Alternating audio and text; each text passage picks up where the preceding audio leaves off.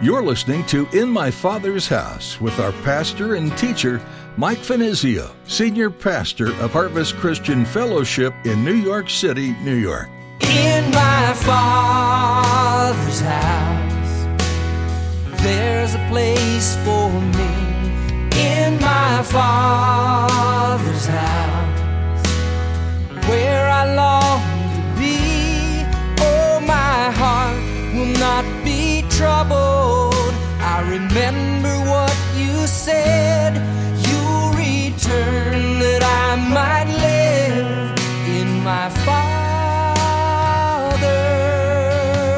house. In this trip down from heaven to earth and then back up to heaven, Jesus is telling us here, I secured the keys of death and hell. And that's some of the reason why we need not fear. Jesus is saying in this, I destroyed him who had the power of death, the devil. I robbed death of its sting, the grave of its victory, and therefore fear not. What an incredible thing Jesus has done for us. He stepped into this world to show us God, but also to rescue us. His purpose in coming was to die on the cross for you and all humanity. He conquered death by rising from the grave as well, and one day he'll return to conquer evil forever. Pastor Mike will tell you in his message today that this means there's nothing for you to be afraid of. He is victorious, and you can place your life in his capable and all-powerful hands. Now here's Pastor Mike in the book of Revelation chapter 1, as he continues his message, Son of Man. I remember what you said. You return that I might live in my Father's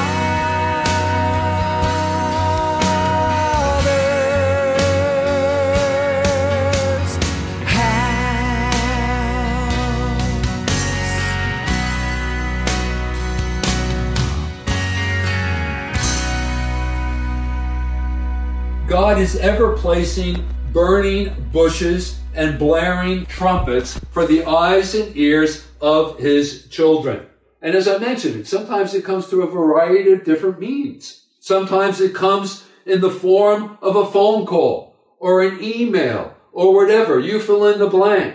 But the question remains, are we willing to turn from our casual, comfortable, safe existence to the extraordinary, in which God is waiting to further reveal himself? So are we willing to see? Now that brings us to our third point, and that is the vision that is actually recorded here for us. I want to break this down for you. It's pretty extensive as well as suggestive. Now notice the first thing under this heading, the vision. John sees here in verse 12, 7 golden candlesticks, which is the Old Testament menorah. Now, the Old Testament menorah was one of the articles of furniture that was located in the temple, particularly there in the holy place. And this is what we know about it according to what is recorded for us in Leviticus chapter 24. The menorah was never allowed, that is, the fire that was contained within the menorah was never allowed to go out. And that menorah actually represented in the Old Testament, under the Old Testament disposition, Israel being a light unto the world. Now, in the New Testament, under the New Testament dispensation, the menorah represents the church. Let me back that up and validate that for you. For example, Jesus said in Matthew's Gospel in chapter 5 and verse 14, speaking about the church, he says, you are the light of the world. Another cross-reference from the book of Philippians in chapter 2 and verse 15. Paul tells us that you may become blameless and harmless, children of God, without fault, in the midst of a crooked and perverse generation, among whom you shine as lights in the world. And so we are that light. And so in the New Testament, that menorah represents the church. Now, this is important. Now, hold on to that truth. Something else that I want to mention that I think is significant, also important. You know, the menorah was only the bearer of the light, but was not the illuminator.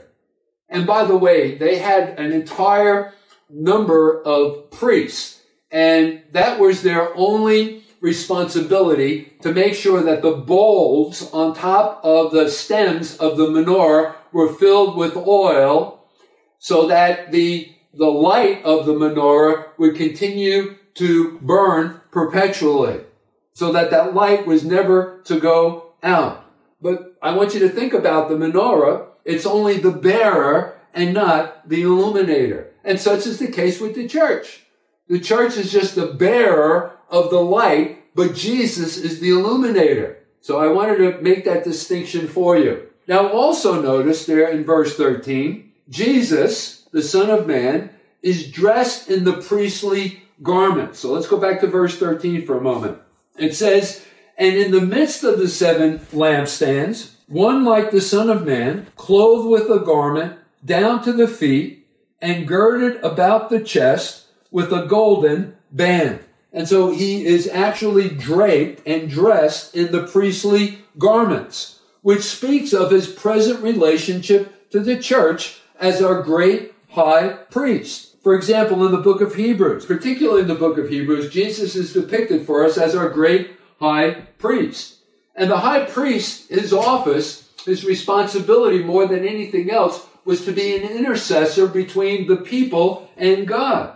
Notice in Hebrews chapter 7, in verse 25, we are told there, "Therefore he is also able to save to the uttermost," referring to Jesus, "those who come to God the Father through him," through Jesus, "since he always lives to make intercession for them." And so Jesus, our great high priest, our intercessor. But then also notice, Jesus is presented to us in his glory. Notice there in the first part of verse 14, we are told his head and his hair were white like wool, as white as snow. Now, I can't help but think of the same description that is recorded for us describing God in the book of Daniel in chapter 7 in verse 9. If you want to turn there. But in Daniel chapter 7 in verse 9, we read, Daniel chapter 7 and verse 9, "I watched," so Daniel here is actually receiving a revelation, if you would, a vision of God, and this is the vision. "I watched till thrones were put in place, and the Ancient of Days were sealed. His garment was white as snow, and the hair of his head was like pure wool. His throne was a fiery flame, and its wheels a burning fire." So, again, Jesus here is depicted as the Ancient of Days. Daniel chapter 7 in verse 9. But then also notice, and I think that this is important, he is standing in the midst of the menorah, which again, under the New Testament dispensation, represents the church. So he is engaged in the church, in the activities of the church. And then also notice in verse 14, the latter part, we are told his eyes were like as a flame of fire. So what does that suggest to us? Well, the idea here is that Jesus is scrutinizing all that goes on within the church. He's concerned about every detail, every last detail, everything that's going on within the church, the way that we react with one another, the things that we're teaching, that our doctrine is correct, and so on and so forth. That we're spending the appropriate time, and we're encouraging the people that attend our church to spend an appropriate time in fellowship, in prayer, in Bible study, in giving of themselves, in all of these different occupations. So Jesus is standing in the midst of his church, and he's scrutinizing all that goes on within it. He's concerned about every last detail. But then also notice in verse 15, it then goes on to tell us that his feet were like fine brass. Now you need to know something about certain elements that are depicted for us in the scriptures. And brass happens to be one of those elements in the scripture that represents judgment. Metal, the brass metal, often represents judgment in the scriptures. For example, the brazen altar, where the various sacrifices were offered, the judgments for the sins of the people were offered there on the brazen altar. So think about this then. Jesus is standing in the midst of his church. He's scrutinizing everything that's going on. He's standing also in judgment, and he judges and purges his church. Not only is he concerned about judging and purging the church, but he will also come again to purge the world. But then also notice in verse 15, we are told, and his voice was as the sound of many waters. Now, the same expression is used a couple of different times in the book of Ezekiel. And if you'd like to turn there with me, you can. For example, in Ezekiel chapter 43, in verse 2, concerning God, it says, "And behold, the glory of the God of Israel came from the way of the east, and his voice was like the sound of many waters, and the earth shone with his glory." And so it speaks to us of the voice of God. And so all of these Old Testament symbols that we've just gone through, representing the glory and the majesty of God. Listen, the Son of Man, Jesus, in fact, is the God of the Old Testament. Now, also, let's go back to our text now. Notice there in verse 16, the first part of verse 16, then we are told he had in his right hand 7 stars. Now this is interesting. The word stars can literally be translated from the Greek manuscripts, messengers or angels. So it could actually refer to angels. So these stars may suggest angels, or some Bible teachers have suggested that it could be a reference to the elders within the church. So either or, angels or elders. We're not quite sure. But let me share with you some of the things that have helped me to come to my own personal conclusions. First of all, letting Scripture interpret Scripture. Notice in verse 20. Jump ahead to verse 20 here in chapter 1. And we are told that certain angels are assigned to assist and help in the church's activities and affairs. And I like that. I think that's very cool. I mean, particularly, considering all of the things that are going on right now, I'm so thankful that there are angels here with us, and they're taking care of us and taking care of all of the affairs of the church, assisting us. And we're so very, very thankful for that. And so verse 20 does, in fact, suggest that. Or maybe this refers to, as I've already mentioned, is a reference to the overseers of the particular churches, recognizing the ministry of the overseers and its importance. I mean, the Scripture, in fact, does teach clearly that God holds the elders responsible for the spiritual condition of the people. Although this kind of responsibility couldn't be placed upon an angel, so therein lies the problem. And whether we can, definitively come to the conclusion it's a reference to angels or to the elders, but I would like to think that this refers to both. But also I want you to notice that he has these angels in his hands. So if it's the elders, and I guess I would fall into that category, I'm so thankful that I am in the hands of Jesus. Praise God for that. I wouldn't be able to do anything otherwise. But then also notice there in verse 16, he goes on to declare, not only in his right hand were the 7 stars, but out of his mouth went the sharp, 2-edged sword. Now we know that this is a common expression used in the Scriptures to describe the Word of God. For example, in the book of Hebrews, in chapter 4, in verse 12, it says, "For the Word of God is living and powerful and sharper than any 2-edged sword, piercing even to the division of soul and spirit, and of joints and marrow, and is a discerner of the thoughts and intents of the heart. I love that about the Word of God. It just pierces. It gets right to the heart of the matter. It divides what is true from what is false, and what is false from what is true. And it is a discerner of the thoughts and intents of the heart. There's no other thing like it. That's why we place a very high premium upon the study of the Word of God and knowing the Word of God. But anyway, the idea here is that God judges by His Word. He counsels by His Word. He corrects by His Word. He comforts by His Word. And I hope that something that I say this morning through this Bible study, I hope that you find some comfort in it and some encouragement and some strength. Now that brings us to our fourth point, and that is no need to fear. So if you're taking notes, write that down. This is our fourth point, no need to fear. Now this whole scene is so overwhelming. Could you imagine?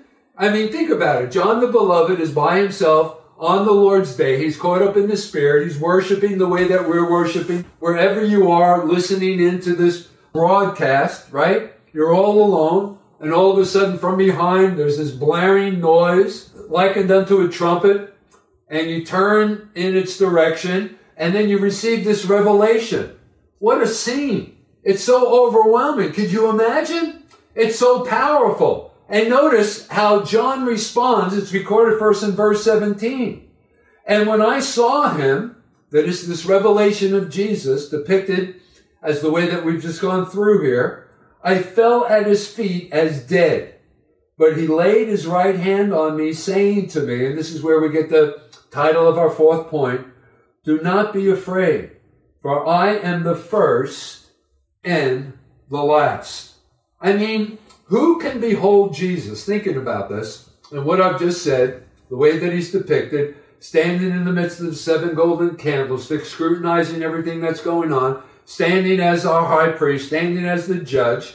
I mean, who can behold Jesus judging the church, judging us in our relationship with him, whether it's correct or not, without feeling our own responsibility and failure? And the responsibility and failure of the church, not measuring up to God's standards. And yet when we fall before him, it's not to listen to words of doom, but rather encouragement, with all the gentleness that characterizes the bridegroom's action with his bride. Remember, there's no condemnation in Christ for those of us who are in Christ Jesus. And he lays his hand upon us, even as he did with John. And he says, fear not. Why not? Because, again, notice in verses 17 and 18. In verse 18, it says, I am he who lives and was dead. And behold, I am alive forevermore. Amen. And I have the keys of Hades and death. You see, because I am the first and the last, I am he that liveth and was dead, and behold, I am alive forevermore. This is why I need not fear. You see, because Jesus became a man. He died. He rose from the dead, was delivered because of our offenses, and he was raised for our justification. In this trip down from heaven to earth, and then back up to heaven, Jesus is telling us here, I secured the keys of death and hell. And that's some of the reason why we need not fear. Jesus is saying in this, I destroyed him who had the power of death, the devil. I robbed death of its sting, the grave of its victory, and therefore fear not. Listen, the heart of every believer can rest. Christ's work dispels all fear of judgment. Now that brings us to our fifth and our final point, and that is the 3 divisions of the entire book. And this serves, what is recorded for us there in verse 19, actually serves as an outline of this entire book of Revelation. So this is very important. I would encourage you to write this down. So again, The fifth point, 3 divisions of the entire book. So let me break it down for you. First of all, let's read verse 19. Write the things which you have seen.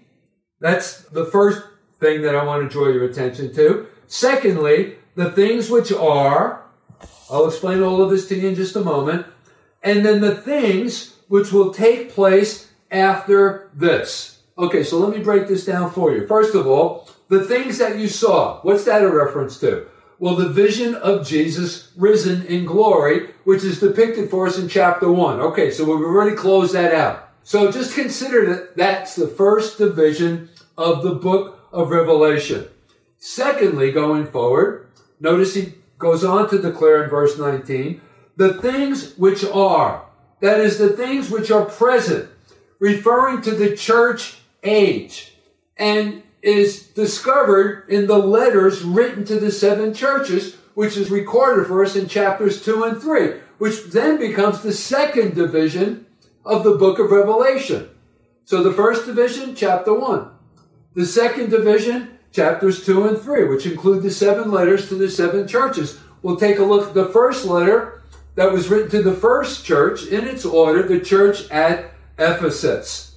And then thirdly, or the third category, or the last division of the book of Revelation, notice the things hereafter, verse 19. That is, the events that occur after the church age, immediately following the rapture of the church, which begins in chapter 4 and then continues right up and through the final chapter of the book of Revelation, chapter 22.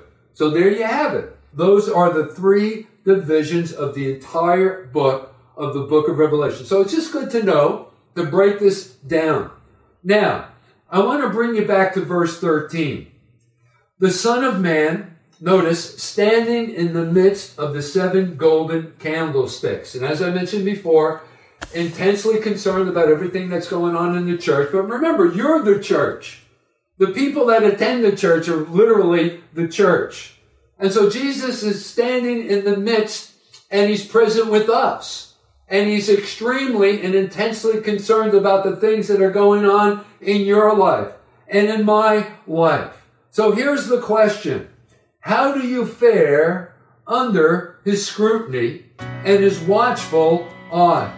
Would you draw from him a rebuke or a commendation? Well, I hope you would say a commendation.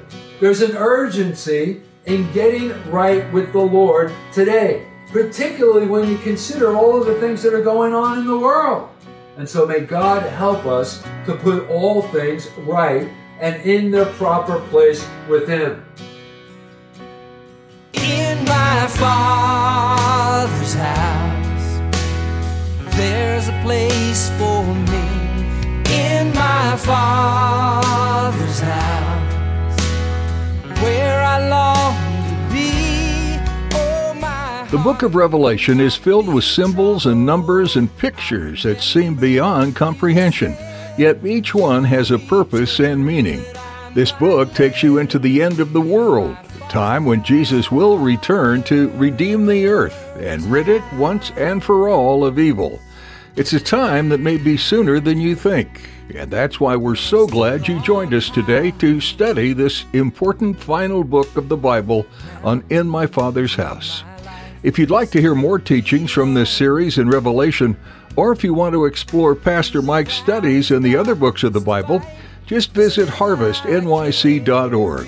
You can also subscribe to our podcast on your favorite podcast app. That way you'll be notified each time we post a new edition of the show. We want to meet you too. If you're going to be in Midtown Manhattan, come join us this Sunday for worship at Harvest Christian Fellowship. You'll be able to reserve your seat and get directions at harvestnyc.org, or join us virtually. We're streaming each Sunday and Thursday, so everyone has the chance to attend and worship as a community of believers. That website again is harvestnyc.org. As we wrap up our time with you today, we'd like to let you know that we're praying for you. You are a valued listener, and we're grateful to have you tuned in to learn about the love of God from the pages of Scripture. With that, our time with you is coming to an end. Join us next time for another edition of In My Father's House. There's a place for